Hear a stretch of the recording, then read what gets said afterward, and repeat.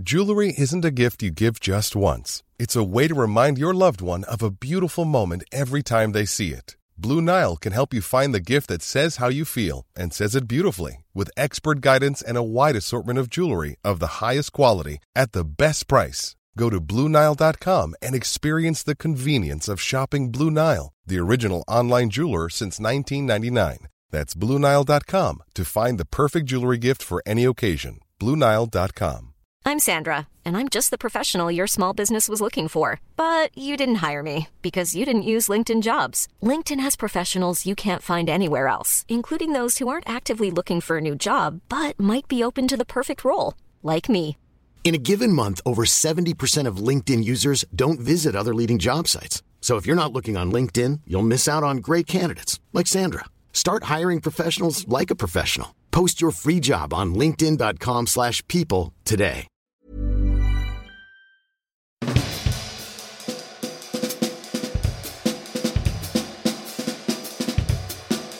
Welcome to Our Shelves, a podcast where writers from the legendary feminist publishing house Virago talk about their cultural worlds. We'll be diving into these writers' bookshelves, record collections, and recollections to discover what inspires them.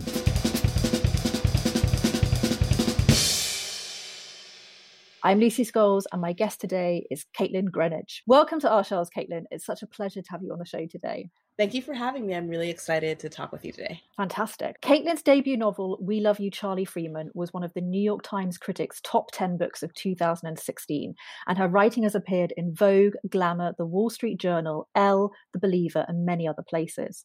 She is a recipient of fellowships from the Whiting Foundation, the National Endowment for the Arts, the Radcliffe Institute for Advanced Study, the Lewis Center for the Arts at Princeton University, and the Guggenheim Foundation. She's currently the features director at Harper's Bazaar, as well as a contributing writer for the New York Times. Don't know how you find time to do anything, Caitlin. Her second novel, Liberty, which is published here in the UK by Serpent's Tail, received rave reviews, and it has just won the New Atlantic Independent Booksellers Association Award for Fiction and the New England Independent Booksellers Association Award for Fiction. So congratulations for those. Thank you. And she has also written an absolutely brilliant introduction to the Virago Modern Classics edition of Ann Petry's third novel, The Narrows, which was originally published back in 1953.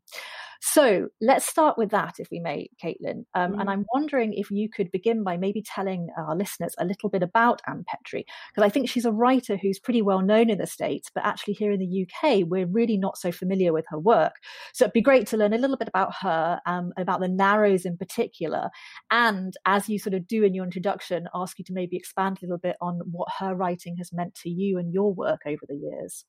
Sure. So Ann Petry is probably most famous for her first novel. It was called The Street. And when it was published, it was a massive success. It was a bestseller, and sort of out of nowhere, it was a massive success because when it was published, not many Black women were being published writing novels or writing fiction.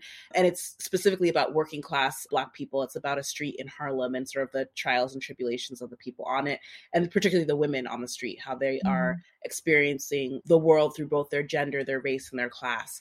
And so she's a really interesting figure in that, you know, she did not like the spotlight. She was really leery of sort of the trappings of literary fame. And she spoke often to her family about how much she did not like interviews. She did not like sort of like awards or anything like that. There's a really great anecdote, and her daughter wrote a memoir about her. And there's a really great anecdote in it where she's talking about, they went to like a reading at a university, and the professor giving the reading recognized Ann Petry sitting in the front row and sort of said, you know, like, everybody, there's a great writer sitting here. And afterwards, Ann Petry was sort of like, why would she ever do that? This was like so, she looked at it sort of like a privacy violation. So, you know, but she wasn't like a recluse or anything like that. She just did not enjoy that part of literary life. She was not doing it for necessary literary stardom. So The Narrows is a really extraordinary novel. It's almost like I would call it like a noir almost. It's really sort of playing with a couple different genres. And it's mostly focused on this one family that lives in this neighborhood neighborhood that is called the Narrows. It's a Black neighborhood of a town in Connecticut, which is a famously white state in the US. Connecticut isn't really known for having a very big Black population or sort of Black culture, but there's this one sort of community that they've carved out the space here. This one woman, she owns a boarding house there. She's very aware of the class differentials in the town. She's very aware of the fact that once Black people have begun to buy on this part of town, that neighborhood has sort of fallen into disrepute. And she's very aware of her status as a Black woman owning a boarding house in that town, so being sort of a slightly higher class than the people who she rents to.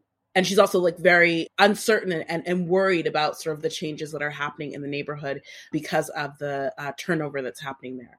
Her son, through sort of like a series of events, he's working at a local bar in the neighborhood that, again, she looks down on because it's like, you know, it's not a great place. She looks at sort of like a riffraff situation. Like she doesn't like the people who are attending the bar, but her son is working there. The owner of the bar, the son sort of has a really close friendship with. He's like another Black male sort of figure in his life, counterpart to his mother, who sort of looks down on all these people. This guy is really into sort of the underworld scene that's around there. So the son is working at this bar. One night he meets a woman at this bar. They have a connection. They begin to fall in love. He realizes that at first he's not really sure, or you know, he assumes that the woman is just a light-skinned Black woman, but he eventually figures out that the woman is a white woman and in fact belongs to one of the most powerful families in town. They have what is of course going to be a doomed romance, because this of course is in sort of deep in segregation during the town.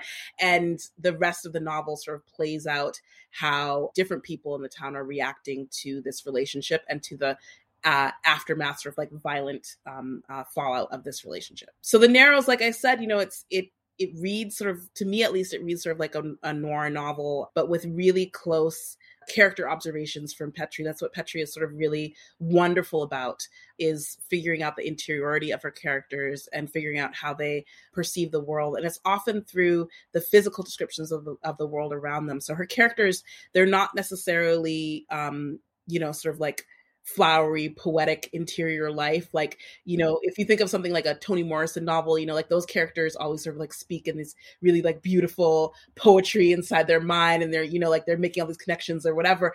And Petri's characters, they're very much of this world, and they are very much sort of seeing sort of the common things around them and making the connections to understand themselves and the world around them. And what I love about her work is that real sort of like hewing to realism in a really sort of interesting way. I think when you talk about Black American women fiction writing, you know, there's sort of this tradition of someone like a Morrison or a Toni Cade Bambara, who sort of go in this more metaphysical, kind of spiritual, poetic, metaphorical realm. And the writers who sort of hew more to like strict realism, we sort of hear less from them. And Ann Petry is definitely, you know, at the top of her game in this novel doing this. And for that reason, I love this novel just as sort of like another way to think about Black women writers' craft around writing fiction. I mean, that's a brilliant introduction. And if anyone hasn't read it, definitely go out and, you know, buy this new edition, because it's a brilliant, brilliant novel.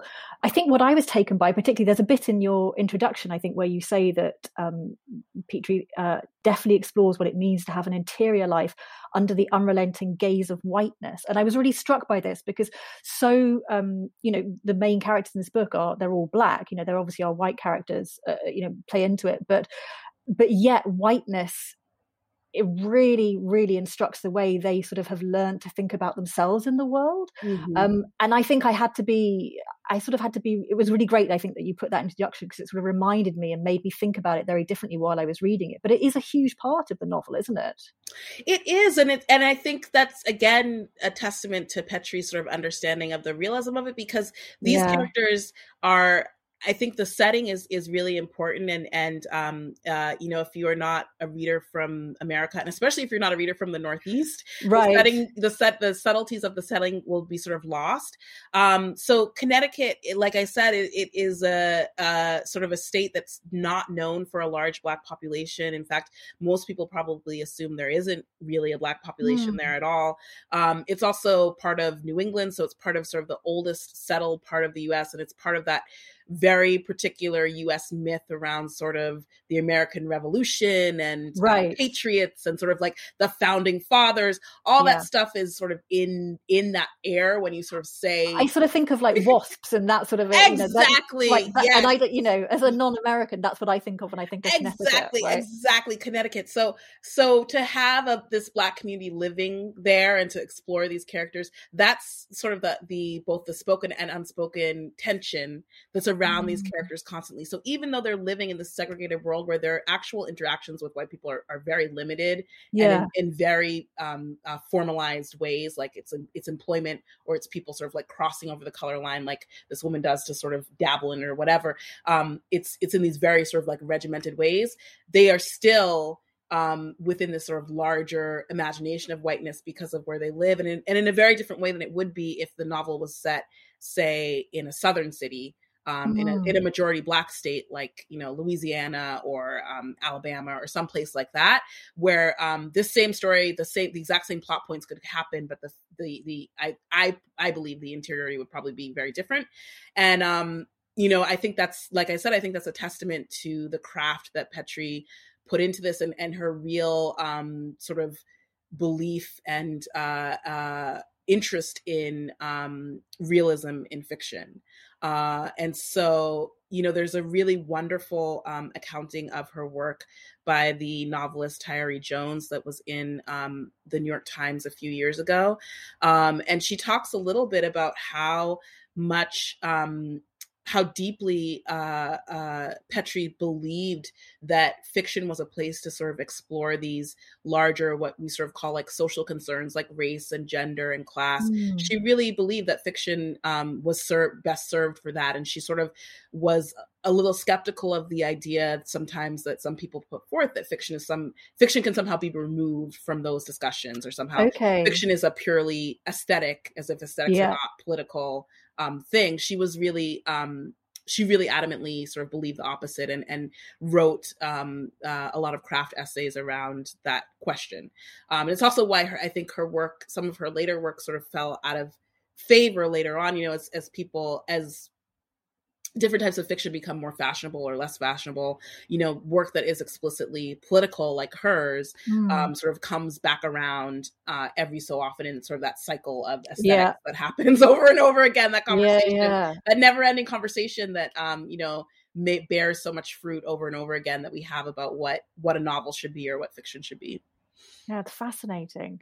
I think in the introduction, you say that you first read The Street, her first novel, when you were a college student, or was it a school student? I can't remember. A college student, yeah. College student, yeah. And so is that the way that most people you think in America probably come across her work? Is The Street a set text for many students? Yeah, I think most people probably read The Street in either high school or college. It's often a choice for, I read it in a women's studies class. I read it in a class that was specifically about reading about gender in fiction. And we read it alongside like Edith Wharton and other sort of writers who are exploring different women's experiences. And so I think most people read it in that way because she was so sort of like explicitly political in her work. I think it often serves for that. But I do think also, Petrie was as much interested in, like I said earlier, like the craft of fiction writing. How do you build the interior of a character?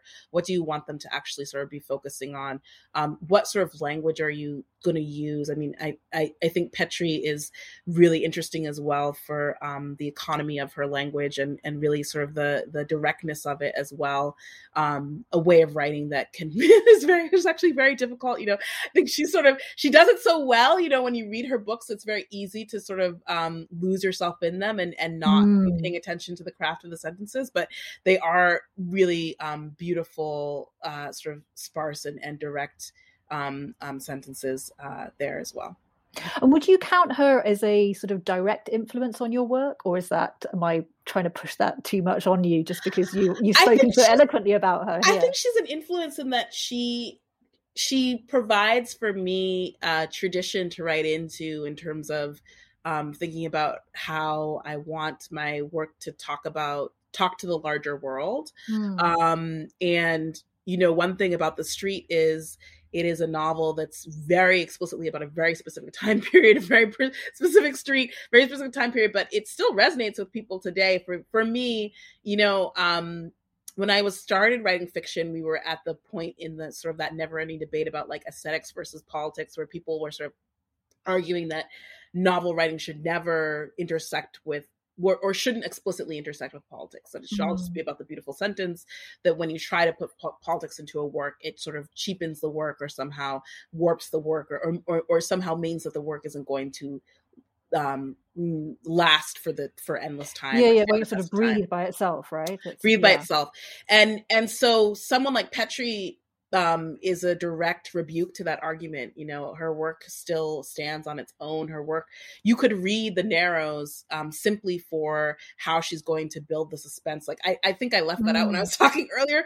The tension in that novel is from the first page, or sort of like it's like this. So you could just read The Narrows for that alone and sort of not be interested in sort of the larger questions that she's bringing out, and it works on that level. And so in that way, Petrie for me is a real inspiration or a real influence in my work, to think of how do I talk about the things that I want to talk about in fiction, while also creating a work that stands on its own on a craft level as a work of art, as something that someone can lose themselves in and sort of like walk within, I guess.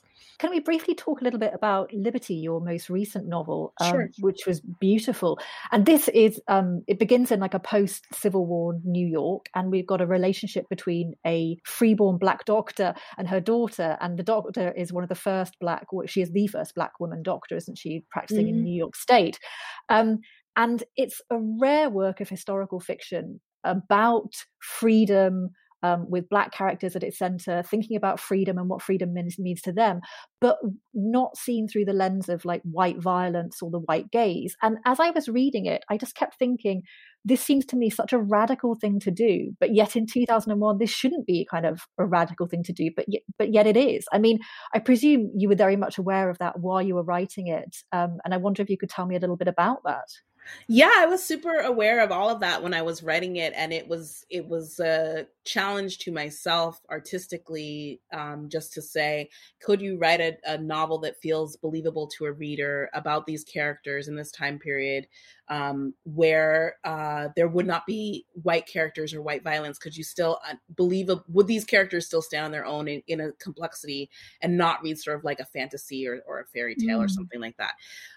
So that was really important to me. And, as I was writing, I was sort of thinking more and more about like what sort of narratives are there in the world, and how much the narratives that we have influence what we think is possible in the wider world. Okay. I was just really thinking about, how much of especially in the US, how much of our political life is so limited, in part because people don't have bigger imaginations about what is possible now, and also what happened in the past. Like when, right. I've worked in Black history sites for a very long time as either staff at museums or doing sort of historical interpretation. So I thought about it a lot, and there's so much stuff. It's actually very heartbreaking when you read the history and realize things were terrible in the 1870s or 1880s in many ways for Black people in the US, but also in other ways, we had things that we lost. Like we had beautiful institutions and businesses and schools and communities that we built up that we actually lost. And that, some things were not better in the past, but, had more possibility in the past than we now have in the future. And for me, to know that actually helps me be more hopeful about what we can build in the future in sort of the world that we know now, knowing that in the past, people actually already sort of did that work. And we can hopefully find a way to sort of reclaim it. That's really fascinating. And I think the other thing about the book, which I found again so sort of refreshing and strange, was this idea that Liberty, the main character, she doesn't want to be great in the way that her mother is this sort of groundbreaker. Her mother wants her to be this kind of great character, this great figure, doesn't she? Mm-hmm. And Liberty is sort of pushing against that. It's also a book about what it means to not want to be the kind of the revolutionary force, to just want to live an ordinary life, and to love and live an ordinary life that doesn't mean that you're always the one who's pushing at those boundaries. And again, I don't know. I think, I mean, this sounds like almost a very foolish thing for me to admit, but reading that book, reading your novel, it made me realize in a way how awful, and I don't know how much as a Black writer often one is probably put into boxes and expected to write certain things. You're expected to write about the sort of the special person, the special figure in the past, or you're supposed to write about, the horrific instance of the past. You're not allowed to expand your imagination outside of that. And that's got to be incredibly frustrating, I can only imagine. Yeah, I think it goes back again to that idea of like we can expand our imaginations, and that's one of the wonderful things about fiction is that it teaches it, for me at least, it means that other worlds are possible, and that can be something as big as like a whole in a speculative fiction, somebody like making up a whole other world where whatever things that are happening in this world are solved, whatever thing. But it could also just mean another world within a person's mind, like other ways of thinking about the world and thinking about yourself and thinking about how you connect to your family and the world around you are also possible. That's one of the things that I personally love about when I find a book that I love, it's often because I'm coming up against a perspective that is completely different to me and really intriguing, and I want to be in that other consciousness. Like I love when you read a novel and you come across a character and you're like, this person is completely like, I don't understand them, like they're just, I don't understand how they look at the world or anything like that, and I just want to read more and I want to be in that space more because it's so strange or interesting or just new to me in some sort of way. Well, that's the power of great fiction, isn't it? It opens up your consciousness, and it's not just a case of, and I think, yes, it's realizing that it's not just saying that you can be inside other people's minds, but actually within that there are kind of worlds and worlds and worlds which can open up to you, which is the joy of why we all read. That seems like a perfect place for me to stop and ask you about 2 books that are currently on your bedside table at the moment, please, Caitlin. Yeah. So right now I'm reading this memoir called Recollections of My Life as a Woman by Diane di Prima, who is one of the few women involved in the beat poetry scene. And she wrote this memoir that came out about 20 years ago now, that's specifically about her life in New York and her very early life, because she dropped out of college when she was like 17 or 18. Moved to New York in the 1950s, threw herself into this sort of underground art scene. And then also, I mean, what makes the book really, even that would just be remarkable in itself, but what makes the book very remarkable is that when she was, I think, 20, she decided, and this is in like 1959, as a 20-year-old living in this art scene, one of the few women in these art scenes who's actually producing work and being considered an artist, she decides she wants to become a mother, and a single mother at that. She decides she wants to have a baby. Wow. As she puts it, she says, like, my whole life as being an artist was to experience everything this world has to offer. And why wouldn't I want to experience being a parent? That's part of what this world has to offer. It's sort of completely, like I said, it's a complete different consciousness idea that I think we get from a lot of biographies or stuff about women writers, especially. So she does it at 20. She gets pregnant by a friend and she doesn't tell him, and she has a baby in 1959, and the baby is not taken away from her, and they come back to her house, and I think she puts another friend's name on the birth certificate so that the kid isn't taken away. And then she just raises this kid while continuing to host these poetry salons with Allen Ginsberg, and, running a poetry theater, and, making all this crazy art, and being around Warhol, and doing all this kind of like in great artistic work, and writing great poetry herself. And then she has more kids. So eventually she has 5 kids, basically, and is working. And she's also very frank, there's a part in the memoir where she's like, how did I do it? I put speed in my coffee every morning. And you're like, okay, I guess that's the answer that there's the advice. Not great advice that you can put into your own life. But again, you're just in somebody else's mind that is so different than your own, and is such a sort of like a pleasure to be around. And because she's a poet, it's absolutely gorgeous writing, and I highly recommend it. I look at it now as like an alternative history to that period of time, the 1950s, where, like I said, whenever I took sort of like women's history or women's studies classes, understandably, it was about how that period was so repressive for women, and to read a narrative about a woman who felt all that repression. Because throughout the novel, she's talking about friends who got committed, friends who happened to be lesbians, and then their parents came and took them away and gave them shock treatment. Like, she's under that repression like everybody else, but somehow she is able to sort of find her own life and way through it. And it's a really great book in that. That's fascinating. Like you say, it's a kind of unexpected story, because the kind of stories we're used to hearing about life during that era, whether it is the great men making art or the women being kind of oppressed and not able to balance motherhood with anything else. So that sounds fascinating. How did you first come across it? Do you remember? I started reading it in part because, I was reading this biography of Valerie Solanas that came out a few years ago. She was the woman who shot Andy Warhol. Yes, of course. And Valerie Solanas wrote this thing called the Scum Manifesto, which was called the Society for Cutting Up Men. She was, she herself never considered herself a feminist. She was sort of just like a loner, hardcore misandrist, I guess she would probably claim that title. And there's this really wonderful biography that came out of her a few years ago that's tracks her whole life and her whole involvement in that scene. And there's a throwaway couple paragraphs where they mention Diane de Prima's very good friend, who was an associate of Andy Warhol. And so I went down this sort of research rabbit hole, and I was like, she wrote Diane de Prima also, for a certain point, she needed money. So she wrote this fake memoir about her time in the beat stuff. It's basically just, she's admitted it. She said, I just wrote erotica because they wanted me to sort of like, that's what would sell. And so she wrote this thing. But again, she's a poet, so it's also like very beautifully written. So I had read that many years ago and really enjoyed it. And I was I thought, but I should probably read the actual memoir that is actually like the real version, as well as the kind of erotic one. And so I read it and I loved it. And a friend who's a poet has been trying to get me to read it for years. So we've been sort of talking about it back and forth. And just by chance, Diane de Prima's most famous work, her Revolutionary Letters, are being reprinted here in the US. I think they came out last week. For a long time, because she was so interested sort of in she was like a true underground artist. She was not ever represented by any sort of publishing house. So for a long time, these works, the Revolutionary Letters, you could only get them by writing to I believe it was a meditation center in Michigan, and you had to send them a quarter or just say, I don't have a quarter.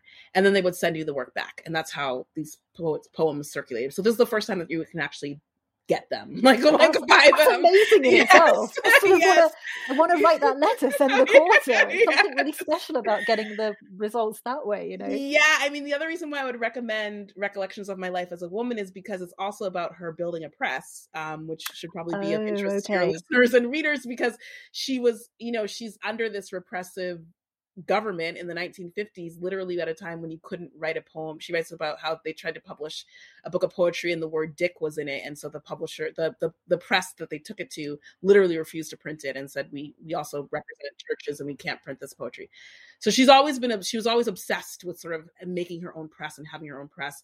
And so the end of the book, the memoir ends with when she was able finally to purchase her literal own press, and she taught herself how to use it. She got sort of all of her degenerate friends to figure out how to use it as well. And they're literally just printing, basically what's going to be the next canon of American literature of beat poetry sort of out of her apartment, just because that's how she wanted to do it, and that's how she sort of made it happen. So just a really extraordinary person and interesting person for people. Yeah, truly extraordinary. I feel sort of bad having to ask you about the other book now. Oh, no. You don't live up to the description of this one. No, the other book is wonderful too. It's a novel called Black Girl in Paris by this writer named Shea Youngblood. It came out again, I think about 20 years ago, and then it was republished maybe like 5 or 6 years ago. And it's a semi-autobiographical novel about a young Black woman. Her father passes away, and her mother, she doesn't really feel close to her mother. She's broken up. She and her boyfriend break up, and so she decides, like many people before her, to just move to Paris. She doesn't speak any French. She moves there. It's in like the late 1980s, I think it's supposed to be set. She moves there with very little money. she happens to meet a girl as she's leaving the airport, and the girl introduces her to the one other Black American that she knows in Paris, who happens to be like this kind of artist guy who's just hanging out at bookstores and stuff and kind of scraping together this life by being charming. And so she falls into this life with this guy, and then, you know, her own life as an artist and an artist model. And then she's a nanny. And then she sort of she works as a thief for a little while. She's just sort of running around Paris, having all these different interesting adventures. And again, the writing is really beautiful. It's a really sort of fun escape expat in Paris novel to read. That sounds brilliant. And it sounds like exactly what everyone who was complaining about the Netflix show Emily in Paris is really boring. They should read this instead, right? That's such a good point. Oh my goodness. We were just talking about Emily in Paris at work because, you know, one of my coworkers was pointing out, she was like, I don't know why people are getting so mad at this show. It's clearly just supposed to be silly. It's just a silly thing. People are getting mad that it's not accurately Paris. It's just what it is. It is what it is. I love the idea that people thought it was going to be accurately Paris in the beginning. That just seems to, I feel like people have slightly missed the point of it there. But like, you know, if that's what you want, then, you know, read this novel instead. And it's exactly, it's Paris. There are literally millions of other representations that you could go to. You don't have to watch Emily in Paris. You can go watch something else. Exactly. Our shelves will be back in just a moment.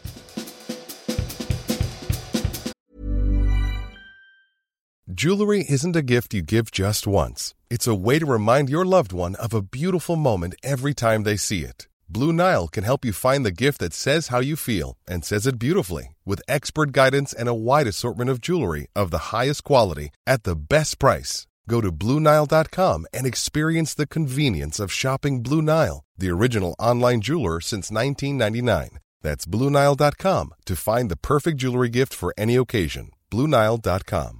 I'm Sandra, and I'm just the professional your small business was looking for. But you didn't hire me because you didn't use LinkedIn Jobs. LinkedIn has professionals you can't find anywhere else, including those who aren't actively looking for a new job, but might be open to the perfect role, like me. In a given month, over 70% of LinkedIn users don't visit other leading job sites. So if you're not looking on LinkedIn, you'll miss out on great candidates like Sandra. Start hiring professionals like a professional. Post your free job on linkedin.com/people today. When you need mealtime inspiration, it's worth shopping Kroger, where you'll find over 30,000 mouth-watering choices that excite your inner foodie. And no matter what tasty choice you make, you'll enjoy our everyday low prices, plus extra ways to save, like digital coupons worth over $600 each week. You can also save up to $1 off per gallon at the pump with fuel points. More savings and more inspiring flavors make shopping Kroger worth it every time. Kroger, fresh for everyone. Fuel restrictions apply.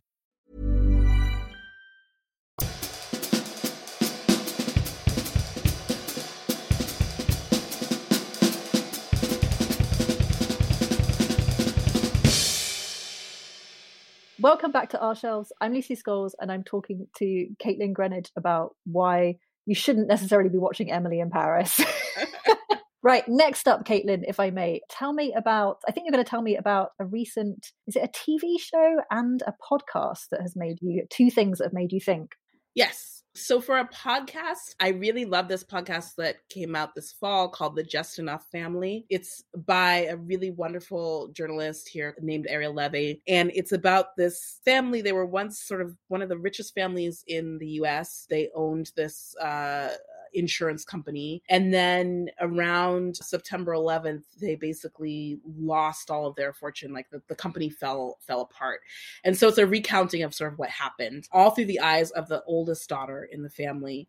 And as the podcast, you know, at first it sort of feels like it's just going to be sort of like this decadent, you know, like 80s, 90s wealth, like crazy stuff. You know, they're talking about all these parties they had. And some of those parties are crazy, aren't they? The parties are really not like they at a certain point for like their uncle's 60th birthday party, they hire I think like it's like 50 different models to do living tableaus of his favorite Renaissance paintings and hold them for like the entire party. And this is a party with like Barbara Walters and like all these crazy celebrities. And it's a really sort of like, that part is very fun.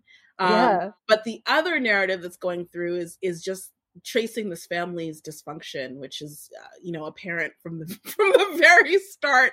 And you sort of see from the two founders of this company, they're these two brothers, and the older brother sort of was in charge of the whole company and was like really the brilliant mind behind it. The younger brother was sort of just always backing him up. The older brother has a stroke in the late 90s, and that's sort of when the company falls apart because the younger brother is a terrible businessman and is just can't hold it together. And it's never exactly clear why it falls apart. They're sort of they end up all suing each other. At one point, their 89-year-old mom is suing the older brother who had a stroke. It's like it's really sort of like dynasty level and stuff.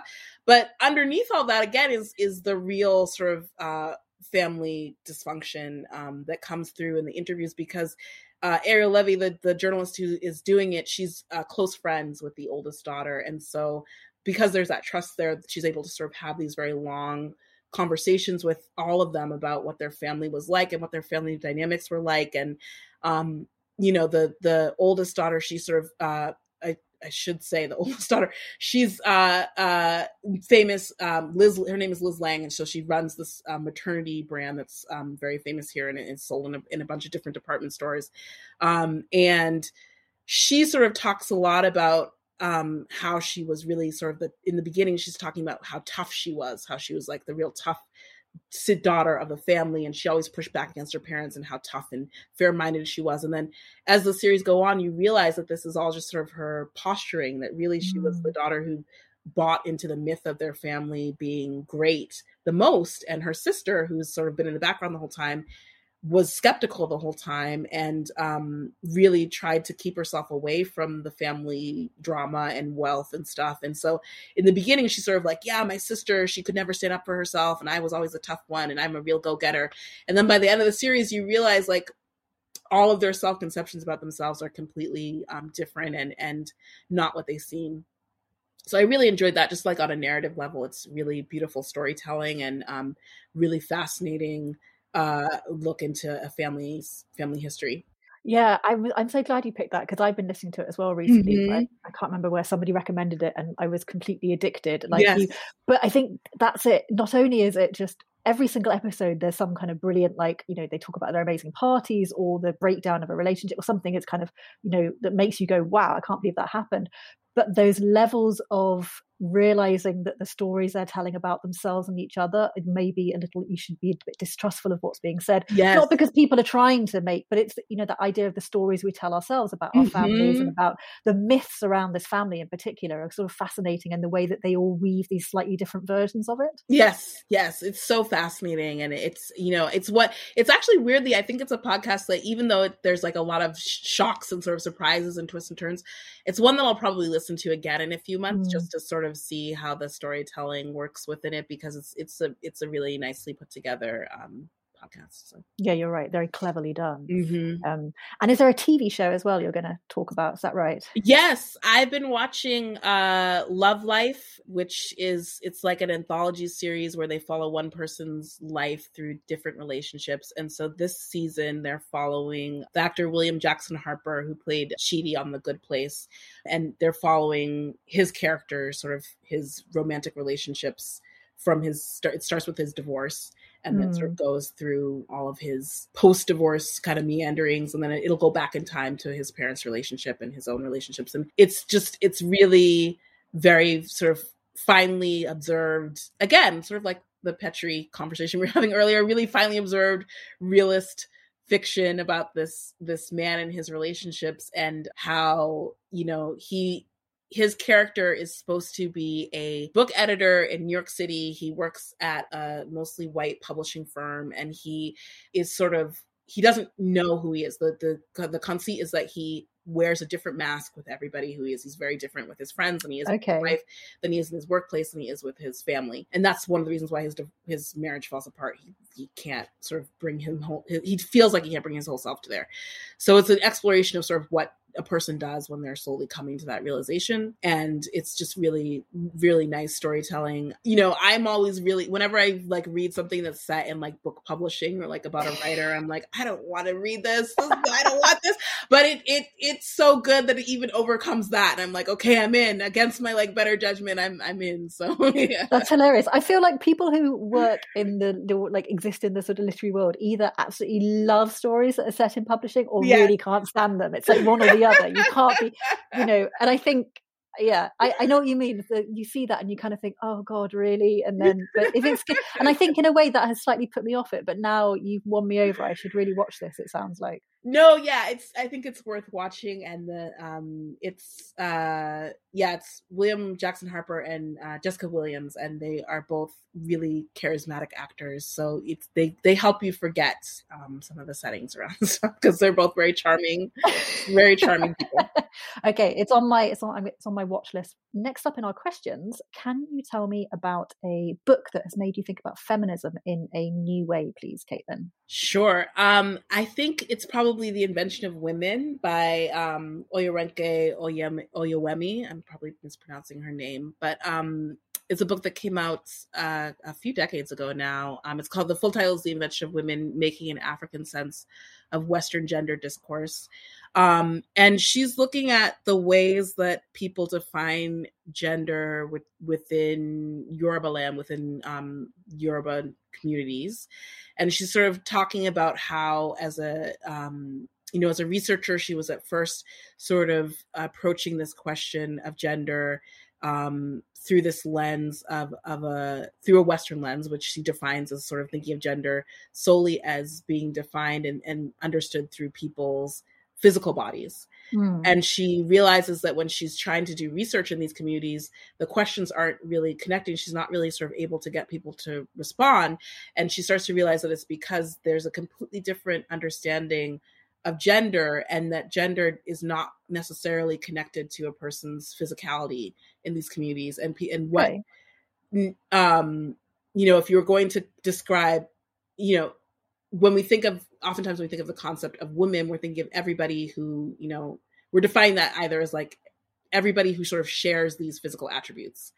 And that's not the case. That's not how they order these societies at all. When you're talking about who or what is a woman, not necessarily the people who share certain physical attributes would consider themselves part of a same community or part of a same categorization at all. They don't. That's that's not sort of a one-to-one correlation, which is super fascinating, right? Like it's super, super interesting. And so, and particularly now as well, when we're having whole new conversations about gender and especially as we're sort of thinking about it. So it's very helpful. I think sometimes when we're talking about how to think about gender and stuff or histories of gender, oftentimes when I read about them, people will sort of say like, but there's also, like two-spirit stuff or stuff over here, but I don't really get like the nitty-gritty, like how did that actually work within these societies or communities, and how do people actually understand it? And so I appreciate this book for really exploring that. I'm in the very beginning parts of it, so I can't tell you where it goes, but I appreciate the book for going deeper into that, besides just saying like this exists, but actually saying like how people actually formulated and thought about it outside of sort of like utopian ideals or whatever. Like how did people actually sort of live that part of it? And so you're reading it right now then? I am, yes. Fascinating. And how did you come across it? Do you remember? Yeah, I actually came across it on Twitter. I was sort of following I forget who it was, but it was I follow a lot of academics, and so an academic sort of tweeted like, I wish more people were reading this book and sort of having people think about it. And so I started to read it, and I really enjoyed it, and it's sparked a lot of things for me as I'm thinking about things. So. Sounds great. It sounds like something many of us, I mean, I'd like to read it now, and it sounds like many people should be reading it at the moment, particularly, right? Yeah. Brilliant. And then finally today, Caitlin, could you tell me about a woman or a person of an unrepresented gender whom you particularly admire? Sure. I think as an artist, I really admire a fellow artist, Tourmaline. She makes a bunch of different kind of art, mostly visual art and mostly short films. And she like myself, she's extremely interested in the archives and using archival work to inform her work. So she's probably most famous for she uncovered a lot of the information that we have now on Marsha P. Johnson. She found a lot of that and found a lot of the video archival work that we have of her. And she also has a short film out about Seneca Village, which was a free Black community in New York City that they destroyed to make Central Park. Full disclosure, she and I knew each other vaguely growing up in Boston. We both grew up in Boston. We're both part of a, this is completely off topic, but we were both part of, there's a like a Christmas pageant here called Black Nativity that they do every year. And it's actually very lovely. But we were both part of the children's chorus at certain points. I think we intersected. Oh, wow. Doing Black Nativity. But I just really love how she honors the archives, use the archives to think about making art for our current moment. And I'm always just really blown away by what she's able to uncover when she does her archival work. Could you tell me briefly, I'm interested, you say that you use archives a lot as well. Mm-hmm. What kind of, can you tell our listeners a little bit about that? And what is it about? And I'm always very interested to know people who spend a lot of time in archives looking for kind of material, how you go about your actual process of looking, as in, do you kind of follow your nose in particular directions and kind of see, or are you always very clear about what you want to research when you go into that? Well, when I'm researching for fiction, the fun part about it is getting to follow your nose, because I feel like, for me at least, when researching for fiction, it really is like what's sparking what interests or what connections is your brain sort of making to try and pull this stuff into a fictional world. And so that part is very fun for me because, I thought for a very brief moment that I was going to be an academic, but one of the things that was really turned me off about being a historian or working in, I used to think I wanted to do like American studies or some sort of like cultural history stuff, was the fact that you couldn't, it felt like really constrained. Like I felt like I couldn't necessarily follow my interest to build a historical argument, because you really do have to sort of go on the more beaten path to convince people to follow you sort of in another direction. So I like fiction writing in that I don't have to do all that legwork of like, repeating sort of all the historical arguments that came before, so I can make my argument over here. Like I like fiction writing for sort of getting away from that whole step-by-step dance thing. Yeah. As someone as an ex-academic myself, who was never very good at following the beaten track, I know exactly what you mean. Yes, it's really difficult. So and so what I love when I'm doing research is when you sort of find that anecdote or image or piece of writing that doesn't really fit anywhere into a historical argument. If you were to try and build, like a whole paper around it, it would probably be a very slight paper. It probably wouldn't really work. But yet it sparks something. Yes, right? And it sparks something in your imagination that is huge. Yes, so there's something great about that. And finally, I know I'm pushing you a little bit at the end here, I wanted to know, do you think you'll be writing more historical fiction yourself then? Is this something that you think you might stay in that realm, maybe in a different period? I don't know, but is it something that you like doing? I do like doing it. I think I'll probably always write something about the past in a certain way. I think, coming off of a novel, I kind of, for a next big project, I don't know that I want to spend that much time in the past again, especially because I feel like I don't know. I feel like this is probably my own bias, but I feel like oftentimes with historical fiction, there's like a assumption made about the type of narratives that you're going to be telling. And so I like to write a lot in the past. When I did my MFA, I was studying with Peter Carey, who of course, like all of his novels are basically historical fiction. So I feel like I was sort of like influenced from the very beginning of a novel. Yeah, you kind of sucked that up a little bit. Yeah. Like it's everything. It's all of time is open to you. Like just go for it, kind of thing. But now I'm sort of like thinking, do I really want to spend time in the past? So I'm not sure. The answer to that is like I'm not sure. I don't know. So That's perfect. That leaves us all on tenterhooks for what comes next. Very excited. I can't, whatever it is, set past, present, future, I can't wait to read it, Caitlin. Thank you so much for joining us today. That's been great. Thank you. Yes, of course. Thank you for having me.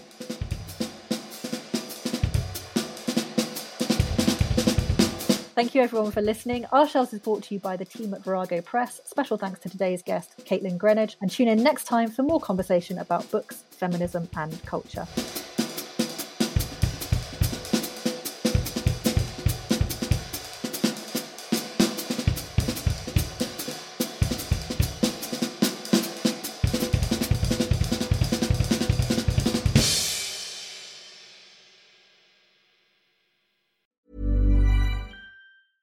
Mom deserves the best, and there's no better place to shop for Mother's Day than Whole Foods Market. They're your destination for unbeatable savings, from premium gifts to show-stopping flowers and irresistible desserts. Start by saving 33% with Prime on all body care and candles. Then get a 15-stem bunch of tulips for just $9.99 each with Prime. Round out Mom's menu with festive rosé, irresistible berry chantilly cake, and more special treats. Come celebrate Mother's Day at Whole Foods Market. Planning for your next trip? Elevate your travel style with Quince. Quince has all the jet-setting essentials you'll want for your next getaway, like European linen, premium luggage options, buttery soft Italian leather bags, and so much more. And it's all priced at 50 to 80% less than similar brands. Plus, Quince only works with factories that use safe and ethical manufacturing practices. Pack your bags with high-quality essentials you'll be wearing for vacations to come with Quince. Go to quince.com/trip for free shipping and 365-day returns.